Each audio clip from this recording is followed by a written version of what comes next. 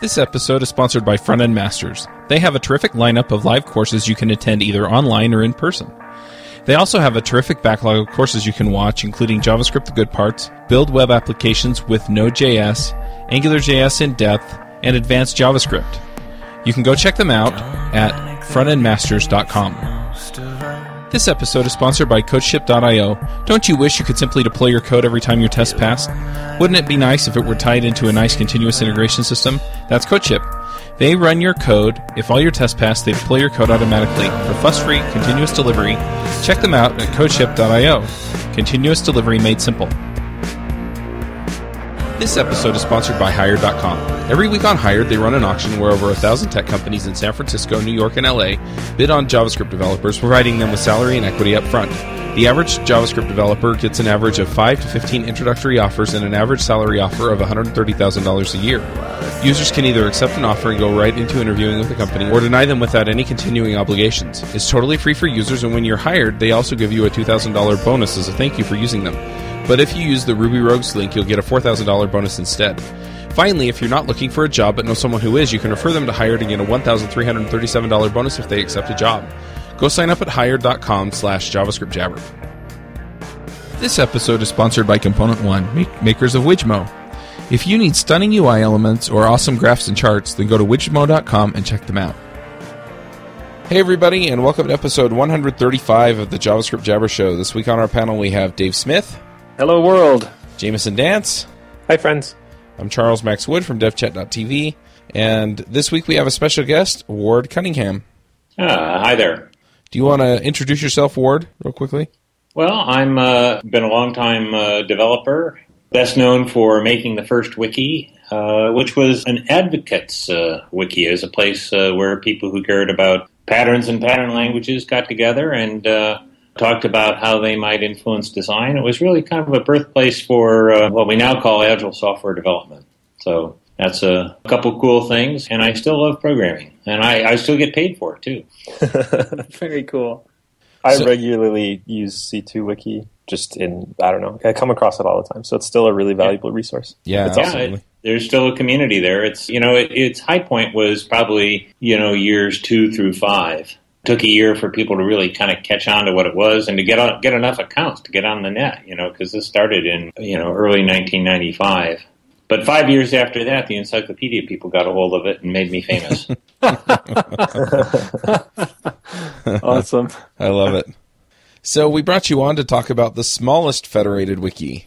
Yes. Do you want to kind of give us an overview of what that is about?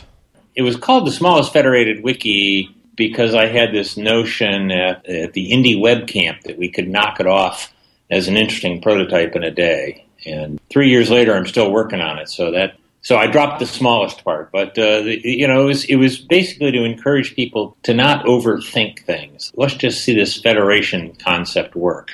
And, of course, we know federation. Email is federated. It used to be more federated. Now most people just go to Gmail. But this concentration of our cyber lives onto a handful of servers was considered a real problem at the Indie Web Camp. And, I admitted that I had seen the way a big wiki would prevent little wikis from flourishing, because why would you write in a little wiki when there's a big wiki with more readers? So I had seen that capture effect firsthand and was a little saddened by it. And so I'd been pondering how to fully distribute a wiki. My original thought would be it was servers talking to each other, and then you would just hop onto your nearby server and find out what it had brought you. Because that's really the experience I had. I had this wiki running under my desk, and I was serving the internet through a 14.4 modem, but, I had Ethernet from my desk computer to that server, so it was fast for me and slow for everyone else. But, I also was careful to not do too many images or whatever, and because I knew I was going through 14.4, I always made everything nice and tight, and the people who would read it would be reading it through their 14.4 modems, and they would meet me at conferences and says, "How do you make that site so fast?" And I explained this because I had a 14.4 modem, but that was really it. It stayed very texty and very simple.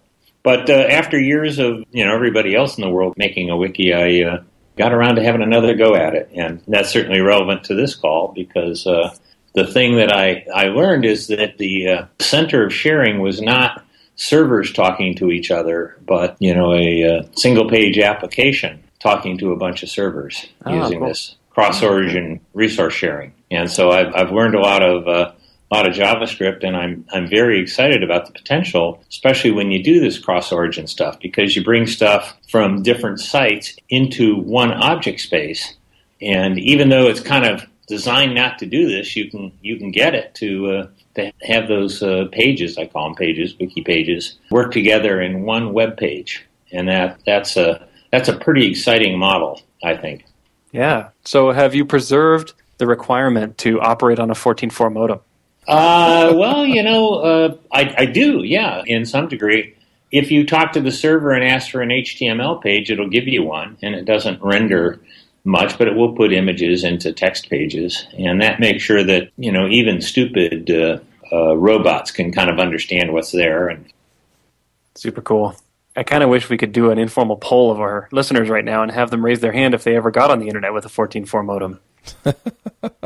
I know I did, but I'm sure a lot of people listening haven't. Anyway. Can you explain a little bit more what you mean by the object model that the Federated Wiki has?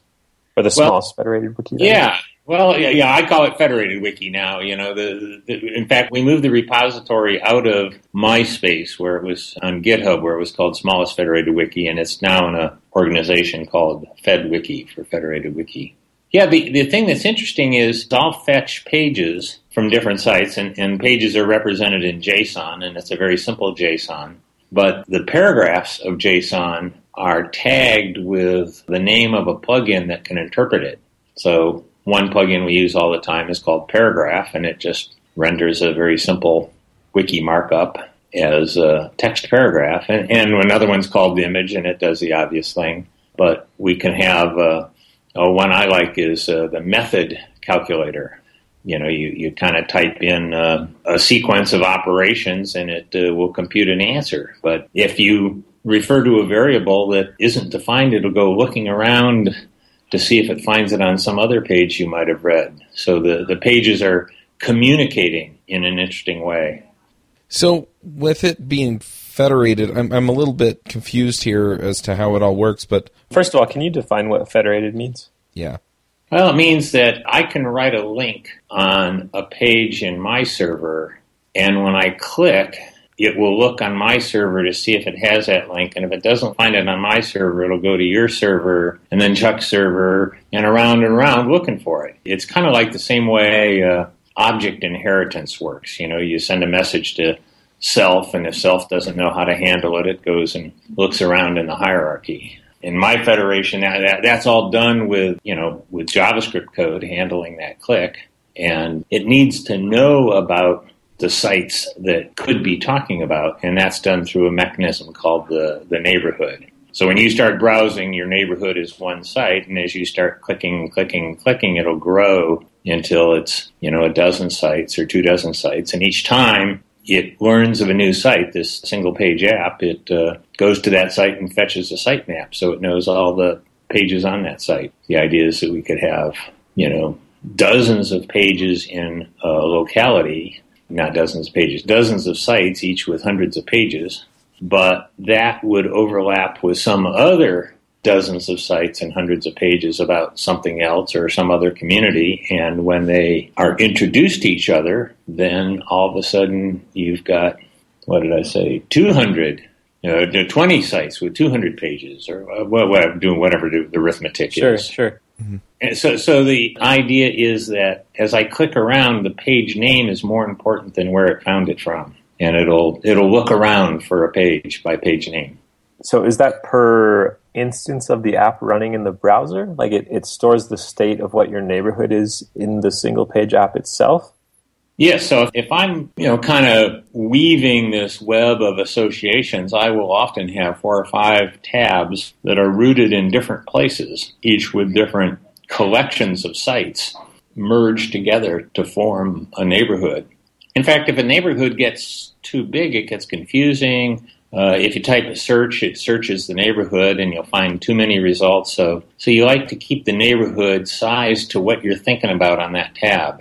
But it learns about sites by just finding pages that have traveled around through the Federation. And, if a page has been to 3 different sites and you look at that page, just looking at the page, will say, oh, well, I'd better get the site maps for those 3 different sites. And so that's how the neighborhood grows. Sure. It's kind of a beautiful concept. It seems like a lot of the connections on the web feel very static, and you're building these strong links between things with URLs and stuff like that. And this is a lot more ephemeral, and it seems like you might create a federated wiki and then you'd go back the next day and you might not necessarily be able to get that same state back. Yeah, that certainly happens. One thing you find yourself doing is saying, I better grab something off that site and put it somewhere on my site that I won't lose it. And then, you'll always find your way back. Of course, there's no guarantee when you go back to it that it'll still be up. Sure. And so that's all the more reason that if you find something that you like, you should copy it to your site. And the licensing is this Creative Commons attribution, share alike.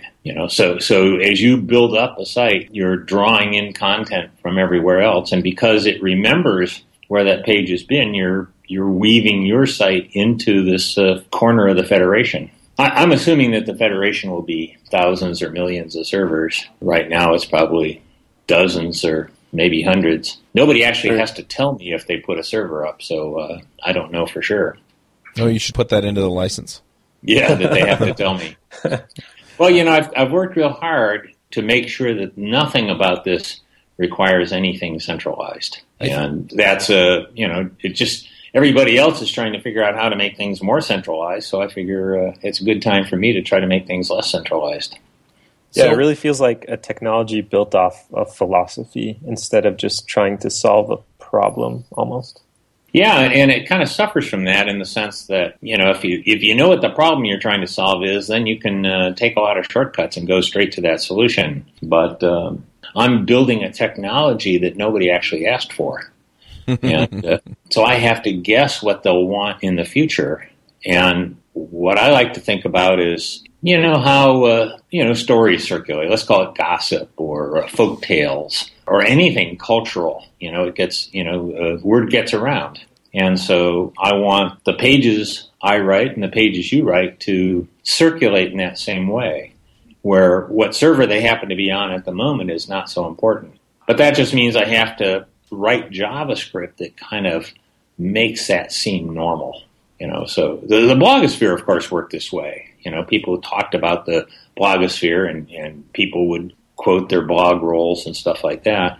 But every blog tried to be different. And there was this idea that you would quote from blogs, but you wouldn't just take pages wholesale. So I just said, well, let's make the pages more similar and make it easier to take them wholesale and call that a commons. Not a blogosphere, but a Creative Commons. And it's a very different way to think. We're so used to avoiding duplication as programmers. We're training, whatever you do, don't duplicate yourself. Now I think that comes from accounting where, the numbers may not be right, but if it's stored in only one place, it can't be self-contradictory. But, that's not the way life works. Life copies stuff all the time. Proliferation is what makes for success in life. So if you write something really well and it gets copied into 1,000 different servers, well, that's great. That is success. So let's say that I want to set up a site, a node or whatever you want to call it, set up a server. Do I just go and basically clone the GitHub repository onto my machine and run it on Node.js? Yeah, that's a good way to do it. It is an NPM package named Wiki, so you can NPM install Wiki and you're up and running. And then is there a client for it as well? Well, in the GitHub, we have broken it down to a bunch of different repos. There's a repo for the server, the Node version, there's a Ruby version of the server. We have a repo for the client code. But then the client code has lots of plugins for the different kinds of things, the different markups you might want to have. So there's a repo for each one of those. But by the time you get to npm install wiki, it brings down everything you need to have a nice site. And I would encourage people to just try that on their laptop. Get it running and talk to localhost and, give it a try. Type some pages It's a little different. Of course, if it's on localhost, that it's not any more public than your local host is. Probably half the pages I write are just on localhost. I use it kind of as a scratch pad. But the other half of pages I write are on a server and, up there 24/7. And it might be 24/6.5, actually. I don't think it's all that reliable. But, they're to be copied, and the more people I can get copying it. It's actually a nice fit with, these cloud platforms. Anybody who can host a node program. On a laptop, we use flat files for the storage, but we talk to a number of different databases, and that's necessary for some of these platforms because they don't keep your flat files, but they will keep your database. So you said that the Federated Wiki is implemented as a single-page app. How do you keep up with the developments in single-page app technologies in JavaScript? Because you've been working on this for years now. 3 years, yeah. And that's like several cycles of evolution in best practices and thinking on how to build single-page applications in JavaScript. Yes.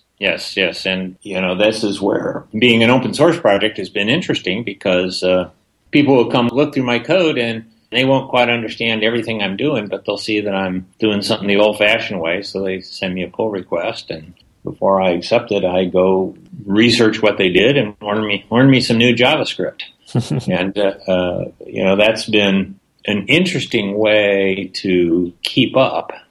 I would say that I suffer the same way lots of first-time single-page authors suffer by doing too much jQuery, keeping too much in the DOM. I mean, I only had like 3 or 4 things in the DOM, but 3 or 4 kinds of things, but after you get 4 or 5 pages with those 3 or 4 things, it gets a little confusing where things are, and it slows down the evolution. It's hard to keep up because you have to know too much to make anything work.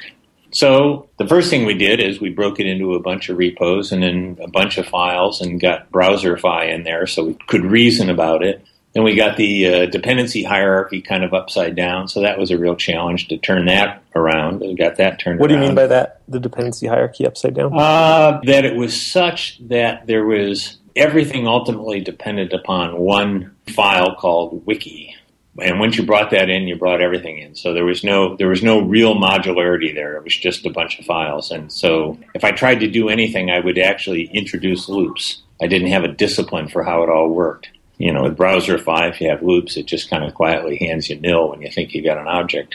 So that was some learning, but got that turned around. And so now it's reasonably modular. The challenge is to get the whole process of from clicking a link to figuring out where the page is, to reading that page, to getting it rendered, to getting all the plugins loaded that are needed for that, any special CSS.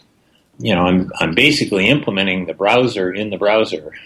So all that machinery is still a little too dependent upon, notes left behind in the DOM. And so we've built a pretty good model, you would say, making it more model-based.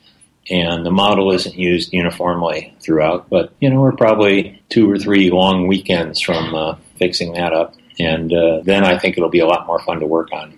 There is an abstraction in the model called a lineup, and that makes more sense if you've seen the thing work. You click on a page, click on a link, and it opens another page. The pages are kind of narrow, about the width of a phone, which is intentional. And on a regular laptop, they just start stacking up left to right, and call that the lineup. There's a model underneath that now that models each of those instances, and if you're actually computing by having paragraphs on one page interacting with paragraphs to the left of it, pulling data around, then having that abstraction is really useful because then you can have something you can wrap your hands around and say, this is the expression of what that calculation is. And this is where I get to, one of the motivations was to be able to share data, and I wanted to be able to pull data from one site and pull a visualization from another site and have that visualization discover the data and hook it up and manage events back and forth and so forth so that if I scrub the data, the visualization can respond to that motion. That's super cool. I'm always interested to hear about the architecture of projects, especially projects that have launched. Yeah. Because then they have constraints on them. You don't have this kind of idealized vision anymore. You've like made trade-offs to get something up and running, and it's always interesting to see the trade-offs that people make in order to launch things. I have a friend that always says that there are two kinds of companies, those that ship and those that, what is it? Oh, I'm butchering this quote. It's like... I think I know this one. Two kinds of startups. Save me, Dave. Two kinds of startups. Those that fail and those that are embarrassed by their code. There you go. Yeah, but I think this, doesn't have to be a startup. Well, that pretty much projects. That pretty much describes the original wiki, and that it was my first ever Perl program. And as I was writing it, I said, well, I know there's got to be a better way, and maybe, I can get some Perl experts to help me straighten out this program. And I pretty quickly learned that Perl experts like to write programs, but they don't like to fix other people's messed up programs. So I never got any help. It's been better in this project, but the advice is slow, and it isn't always consistent. It can be contradictory. Sure. The place that I think is most interesting, by the way, and the thing that is least settled, is when you load a page and it goes and it says, okay, let me load some plugins to understand the markup, and it says, oh, well, here's a new plugin, some kind of visualizer or something. And it says, this visualizer comes up and it says, well, let me go see if I can find some data. And once it finds some data, the contract between that source of data and that visualization of the data is completely ad hoc. Now it's all Java. It's all JavaScript, and you know what you can do. And so as I constructed plugins that did that sort of thing, I said, well, I'm not sure how they should work. So every case I did a little differently. And so I have a lot of experience in different ways to do it, but I haven't gotten to the point where I can say, yes, this is the one right way to do it. And I have had a lot of advice. Some people say, well, yeah, you gotta use, I'm forgetting the word, the delayed evaluation thing done with lambdas. Promises, but then I talk to other people and they say, well, if you look at the way Node works, and I am kind of copying Node by using Browserify and stuff, they say there's really two ways to talk. One is with events, and the other is with pipes. And so I have events, which I've been kind of using now, and looking through the DOM to see what's near me. And I have this aspiration to do pipes because this lineup is a lot like a pipeline in Unix, and it has that same sort of similar ad hoc, you stick some things together, and if it works, great. And if it doesn't, you change it around a little bit. But, then I get this dynamics that, well, it isn't hooked together. Oops, now it's hooked together. Maybe that means, oops, now it's not hooked together anymore, and that is not what you usually see in a web app. A web app is usually pretty in control of what's loaded when, and you can reason about it, whereas in my case, it's the end user, and what they choose to click determines what put together and how it works. What I'd love to be able to do is grab a whole page and then just drag it over other pages and have it rebinding while it's still in the air, of sorts. I do refactoring, so if I have pages from two different sites and I don't like the way they're organized, and I say, well, this paragraph ought to be on this other site, I can just drag paragraphs back and forth. And that works because it doesn't actually write on either one of the sites. It writes the improved pages on my site. Because remember, pages can be anywhere. It seems like this delves into the realm of distributed systems. Do you care about things like consistency, or do you just say, like, whatever your sitemap is a snapshot of what it was at the time that you crawled? Or do you do much to solve that problem, or you just kind of not worry about it? The first principle I've assumed is that having a bunch of computers, feel like a bunch of computers is actually a feature, not a flaw. That I'm not trying to make a bunch of computers behave like one computer. I'm trying to let each one be its own individual, whatever it is. So my challenge is to make that manageable to a user that's trying to make sense of a world that's diverse. And the example I always give is, in wikis, you usually have to have some sort of guiding principles about how you're going to maintain order. Otherwise, people go off in different directions, and that's not too good on a wiki. On Wikipedia, the rule is neutral point of view and no original research. If you want to do original research, you don't belong on Wikipedia. That's how they keep the peace. But in a federated wiki, because the only place I can write is on my own wiki. I can write whatever I darn well please. And if it's interesting to other people, they'll read it and copy it. And if it's not interesting to other people, they won't. So in that sense, the diversity is the feature that allows us to, explore a space beyond conventional wisdom. And I think that that's important. Now, it won't really do anything amazing if we don't find that there is some sort of force for eventual consistency. That, people can take different points of view, but eventually they say, well, really I like your idea better than mine, and, I'm just going to fork your version of my page back over mine. That kind of resolution. But I think it's a slow motion thing. What about areas where there isn't some kind of consensus? Yeah, I think people will go their own ways and stay apart. So the job of the tool isn't to establish consensus; it's to let people create whatever they want, right? Yes. Is that what you're saying? Yes. It's kind of a design decision. It's the way life works, right? I tell people, you have your children and you give them everything you can, and they move out of the house and they don't even bother to call home. Right? They're their own thing, and sure, there's a little bit of you in there, but not anymore. That's progress. Same with storytelling.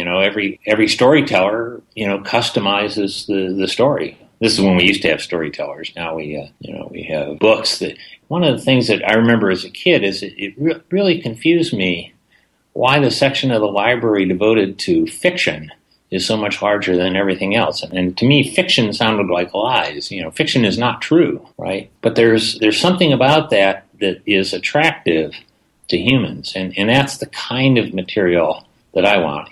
If you want to find out what the mass of an electron is, you check Wikipedia.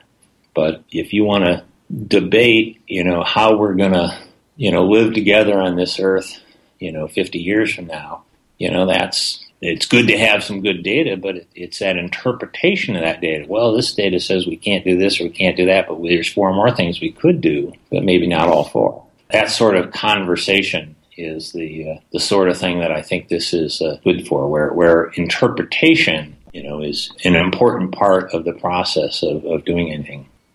So I think it's interesting that, you can have these different point of views in the different wikis, and, you can merge your page with somebody else's page, so to speak. But do you see this creating conversations somehow, some way? Maybe saying, if you have a differing point of view, or if you're interested in this differing point of view, go over here. Sure, very much so. And if you think about it, people talk about the scientific literature as a conversation. But it's more slow motion than this. It takes months to get your paper published, and when it's finally published, it takes months for people to read it. But then when they write their papers, they cite your paper, and it all gets woven together through this scientific citation, and that carries science along. So science is really it's gossip improved, but it's also something that's pretty tedious. In the sense that, boy, if you don't make your references right, your paper doesn't get accepted, and, you pretty much have to get a PhD. The difference between getting a master's degree and a PhD is you've been trained to participate in this community. So if you have to spend now so many years to learn how to even participate in the community, we've made that community pretty hard. So I think it would be great if Wiki isn't, a giant chat room, but is more like a repository for thought that, has kind of the characteristic of the scientific literature, but it's just a lot easier to do. So one thing that I can see coming out of this is just the idea of, the community putting all of its knowledge together and sharing it. Is there a way that we can facilitate that with Federated Wiki, or encourage people to set up their own wikis? I don't know. I set the bar pretty high in the sense that, I say, well, gee, if you want to participate in the conversation with me, you've got to, set up a wiki. And then I say, well, it's a one-line command if you've got Node installed, but, it's still, you got to get Node installed, and you got to understand what a domain name is, and it'd help if you bought one. By refusing to run the single website that's going to host all of these conversations, by insisting that people do it for themselves, I'm running against the grain, but I'm willing to wait. I'm willing to wait till people, figure it out and join me. So I write in it every day. I like it. I make sites like most people make documents. And to me, a site is a place where you've defined a bunch of pages that kind of go together and depend upon each other and in some sense represents my part of some conversation. And that conversation could be going on in the present, which it is on some of my sites, and it could be going on into the future on other sites I make because there's no participants in that conversation yet. It's something that's kind of hard to understand. And I remember I started out by saying I made a version of Wiki that nobody asked for. Well, so if this is seeming kind of strange, it's because you never thought to ask for it. And you won't ask for it. Nobody's going to want this unless they see it working. And then they'll say, wow, how does that even work? How is this working so well? And then they'll study it and they'll find out that there's a handful of design decisions that really favored this style of collaboration, and I'm hoping that it'll be successful as the original wiki. The original wiki is kind of the same way. It was there on my site for 5 years before the encyclopedia people even paid attention, and they're still bitterly fighting over whether it was a good idea or not.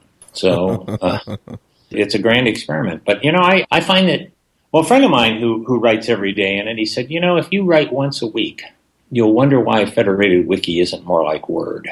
But if you write in Federated Wiki every day, pretty soon you wonder why Word isn't more like Federated Wiki. And it's that sense, if you write every day, then, just your own interests are so varied that you'll find yourself talking about different things on every day. And then you say, I think I talked about this 2 weeks ago. And sure enough, you did. And then you just link that page to whatever you have or copy it around or pull it out of one wiki and stick it on another wiki. And then these two wikis that were really about a different subject have this kind of thread between them, that somebody who finds that part of this other wiki will find its way back to the first. It's a little like spelunking. I quickly admit that I make it easier for the writer to write, and I put a burden on the reader to go figure out what's there.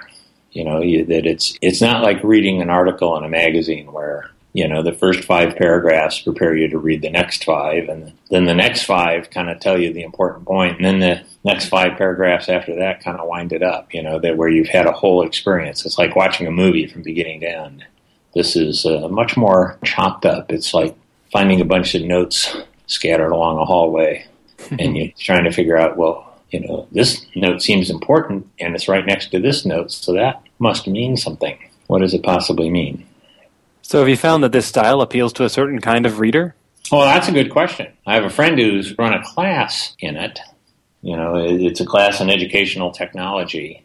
And he told the students, he said, we're going to use this new wiki, and it'll be unlike anything you've ever used before. But the thing that's different in this class is that we insist that you look at everybody else's work and copy from it freely. So they would study different educational, tools for educational technology and principles and whatever. It was taught like a class. But instead of writing their notes on a blog, which has been done, this is writing it in a wiki and with the insistence that people copy from each other. So you ought to make it up to your standards because you will be judged on, what's on your wiki is representing you. It's like we're in this together to learn this material in the class. We're all moving through that material at the same rate. We're all understanding different aspects of the material, and we're all writing about what we understand, and then we're carrying each other forward by sharing the words we write.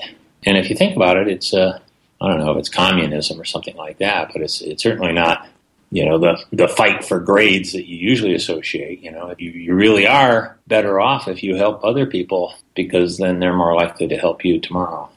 That does lead me to one thing. You mentioned that the content on the wiki is Creative Commons. Yes. It feels a little bit like the conversation that we have as technologists when we talk about things like the GPL license. Yes. Do you get blowback at all? Or I don't know if blowback's the right word, but do you have people that object to it being Creative Commons? I think by the time they're interested in what I'm doing, they're well beyond that fear. But I will say that, sometimes I sum it up. I say that the Federated Wiki, or I'll just say Wiki, the future of Wiki is Federated Wiki, and a Wiki is a combination of 3 things. One is that Creative Commons license.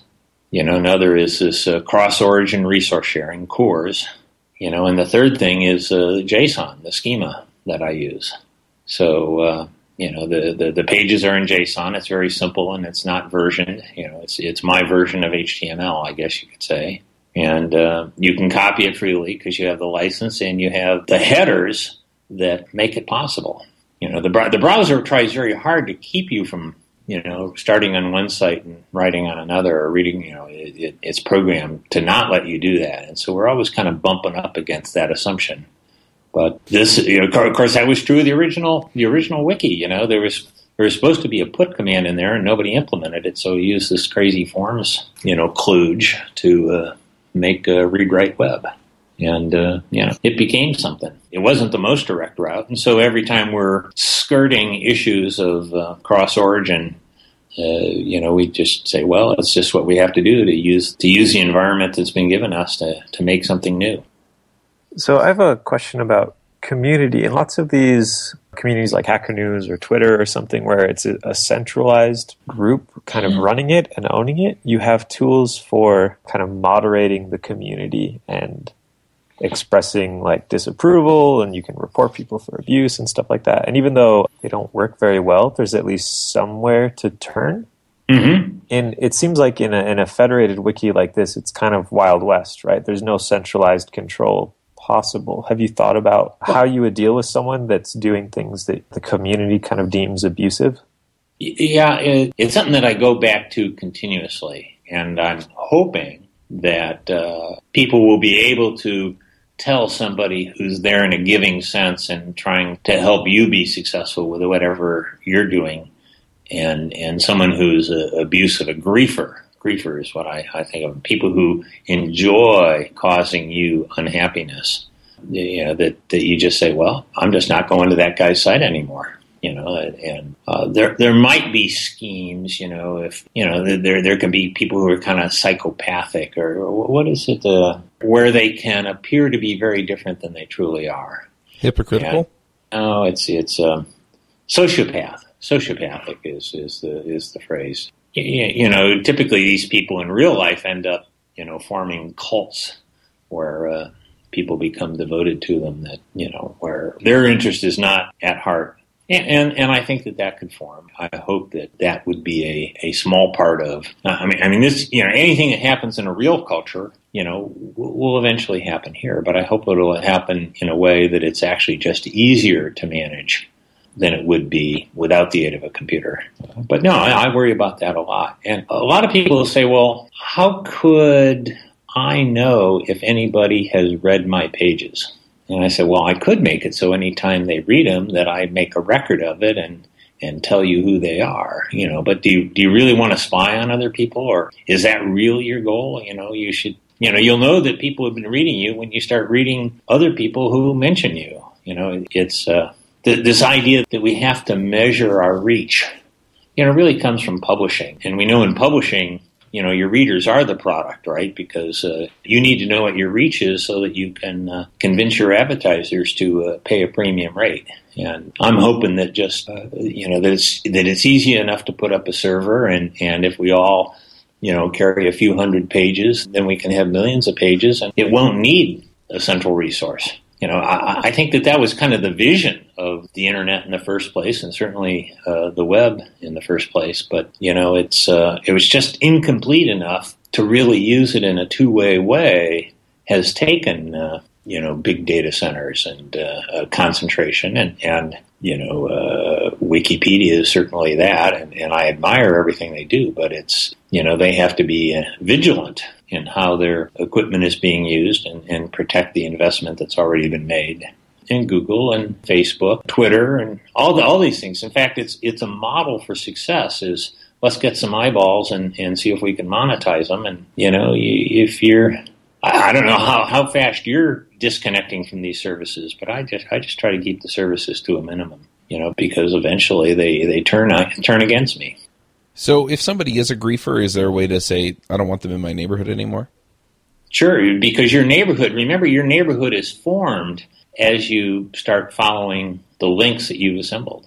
So every tab I open in my browser starts at some site, that I've chosen that I know the URL of, and usually it's my own. But, then as I browse pages, it grows, and I can, there's a list of pages. So if there's an area that, if there's a site that I don't like anymore, I don't go there. In fact, I can pull the pages I like and leave the pages I don't, and make my own version of the site. Now, through this attribution requirement of the license, if there's somebody who, that I've fallen out with, but I've taken half their pages, I still have to give attribution to them. So if you come to my site, you might say, well, who is this guy? And then you might say, oh, gee, Ward's pages are so much better than his. I can't believe he ever dealt with them, right? Because he's clearly a griefer. He's gone off the deep end. So, right, because you can pull in his content and then modify it to make it nicer, better, conform better to your point of view. Yeah. Yeah, this is like my teacher friend who says, you can take any student stuff and put it on your own site and call it your own, but it better be your own. You better know it and own it and raise it to your standards. And so, rising tide, raising all boats sort of thing. All boats that choose to participate, all boats that don't sink, I guess.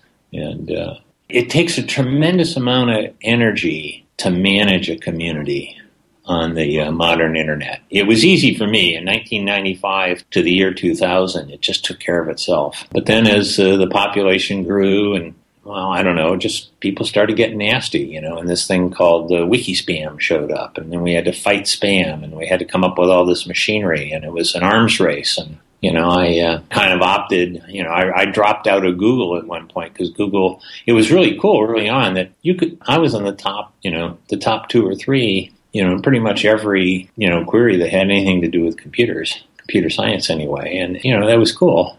But then it sent me too much traffic, and I just said, well, let's just not have so much traffic, and maybe it'll stick around a little longer. I didn't want to enter into an arms race with griefers, so I didn't. But now I think I have something that, it might be harder to have a real clear sense of what the agreement is on the site, because maybe there isn't an agreement because it's really a bunch of sites. But I think that from that, it'll have a stability that is natural. Of course, you go look at, ecological systems, and there are invasive species.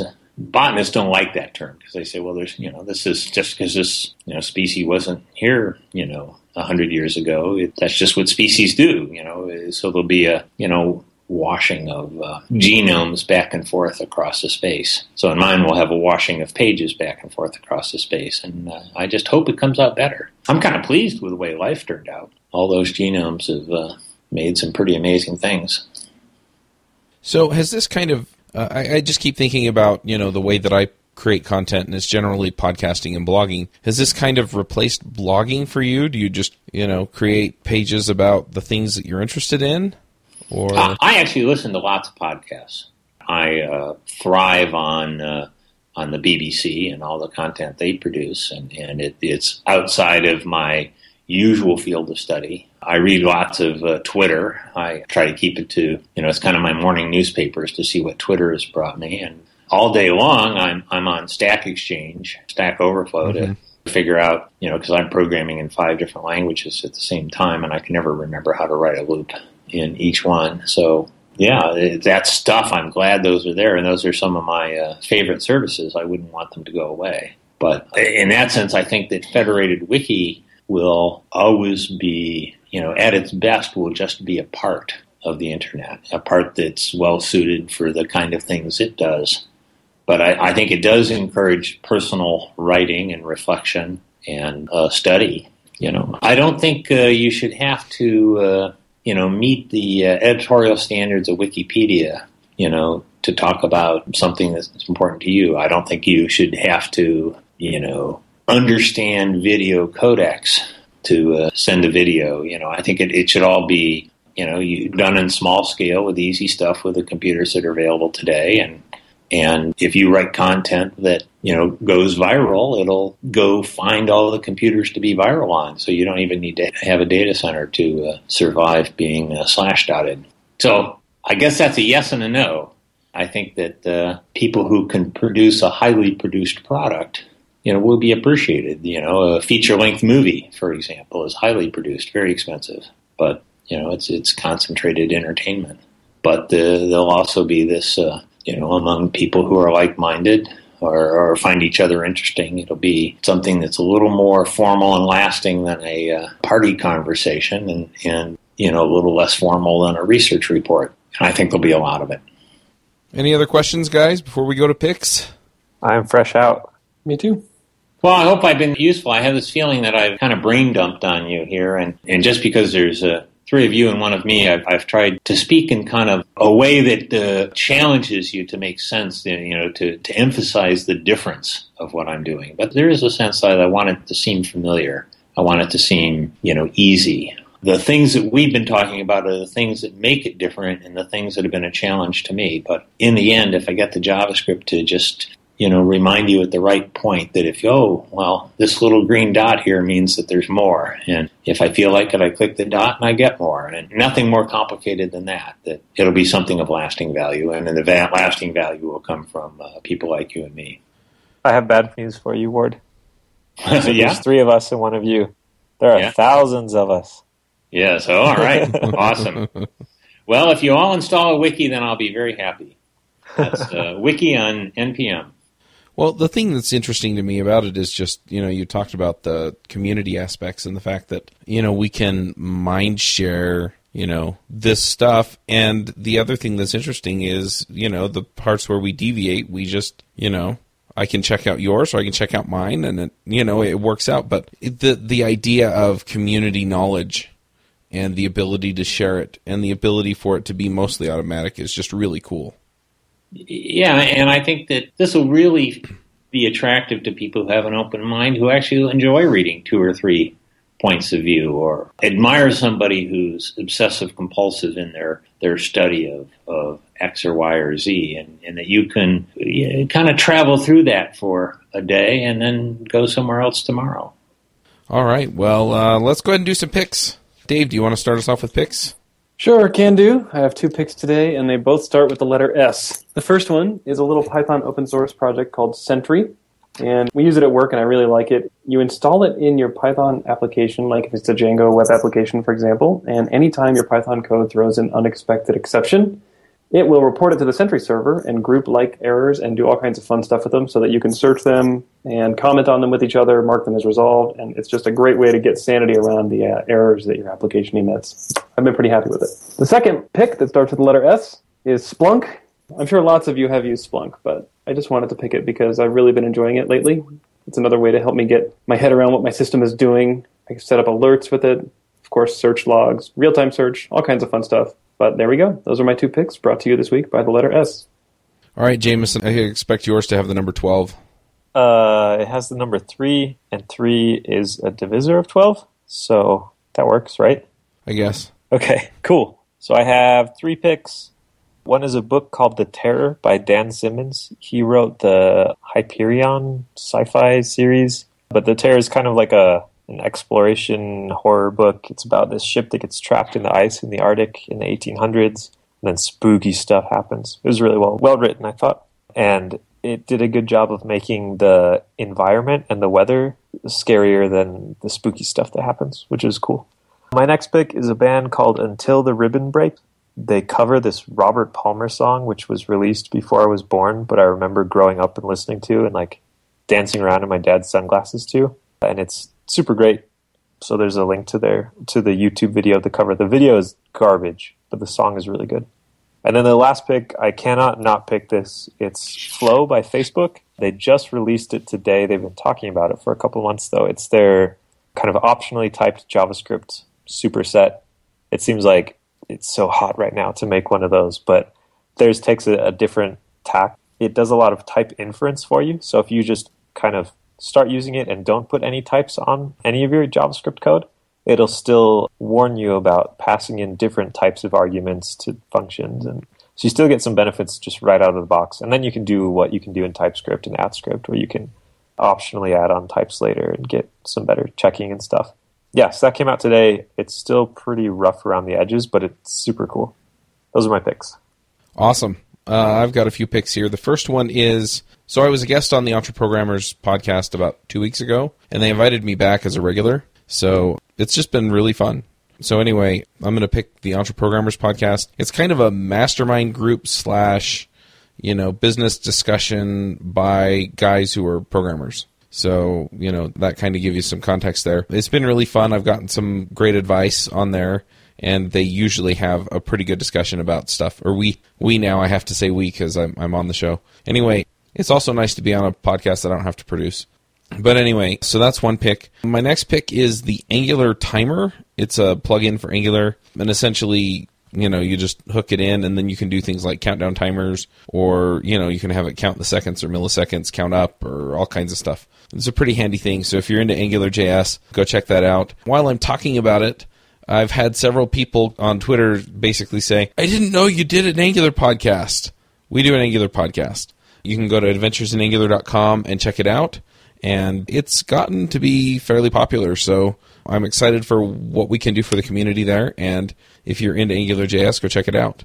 Finally, my wife and I took some time this weekend. I have to say it was one of those timeshare deals where you show up and then you have to go sit through their pitch in order to get the vacation. So part of the vacation was 2 hours of them trying to sell us timeshares. But it was nice just to get away. So, we just had some us time. We watched some movies. We wandered around Park City, Utah, which is where they hold the Sundance Film Festival, and it's also where the Olympic training for the Winter Olympics is. So if you want to do either of those interesting things, you can definitely go up there. I think that those are about the only times you're going to see celebrities in Utah is during the Sundance Film Festival, but it's a great little town. And we had a good time. So, just taking some time for yourself or, with your significant other and finding a sister-in-law who's willing to watch your kids and, go up to Park City or go somewhere near you that's fun and different. And, yeah, just awesome stuff. So those are my picks. Hey, Chuck, there's one other time you can see a celebrity in Utah. When's that? Anytime you're in the same room with Jameson Dance. That's right. Gosh. I was going to make that joke about Dave Smith. I've been out-joked. No. Oh. All right, Ward, do you have some picks for us? Oh, gosh. I'll recommend Mike Caulfield, who is the educator I was mentioning, and he writes a blog called Hopgood, and I always find it by just typing Mike Caulfield into the browser. And he writes regularly about educational technology and has been on a Federated Wiki JAG for half a year now and does what I love is he did this kind of fictionalized account of Arthur Clarke inventing a GPS satellites using Federated Wiki. You can imagine it happening. What he's really doing is taking a progress in science that took decades and imagining it happen in weeks in people collaborating and not even realizing they're collaborating, discovering collaborations with the Federated Wiki. It's a good way to absorb it. And I'm going to leave it at that. He writes a lot and is a very successful traditional blogger, so people will feel very comfortable reading his stuff, and it'll give you a good dose of the best that's going on with my stuff. All right. Awesome. Well, thanks for coming, Ward. It was fun to talk, and hopefully we'll see you at a few more conferences here. Well, I enjoyed being at the Mountain West. That was a very good conference. Yeah, and it was fun to see you and talk to you, and so, and maybe we'll be able to get you on some of the other shows. I would enjoy it. This has been very comfortable. All right. Well, I want to thank all of our listeners for listening, and thank you again, Ward, for coming, and we'll catch you all next week. This episode is sponsored by Mad Glory. You've been building software for a long time, and sometimes it gets a little overwhelming. Work piles up, hiring sucks, and it's hard to get projects out the door. Check out Mad Glory. They're a small shop with experience shipping big products. They're smart, dedicated, will augment your team, and work as hard as you do. Find them online at madglory.com or on Twitter at madglory. Hosting and bandwidth provided by the Blue Box Group. Check them out at bluebox.net. Bandwidth for this segment is provided by CacheFly, the world's fastest CDN. Deliver your content fast with CacheFly. Visit CacheFly.com to learn more. Do you wish you could be part of the discussion on JavaScript Jabber? Do you have a burning question for one of our guests? Now you can join the action at our membership forum. You can sign up at javascriptjabber.com/jabber, and there you can join discussions with the regular panelists and our guests.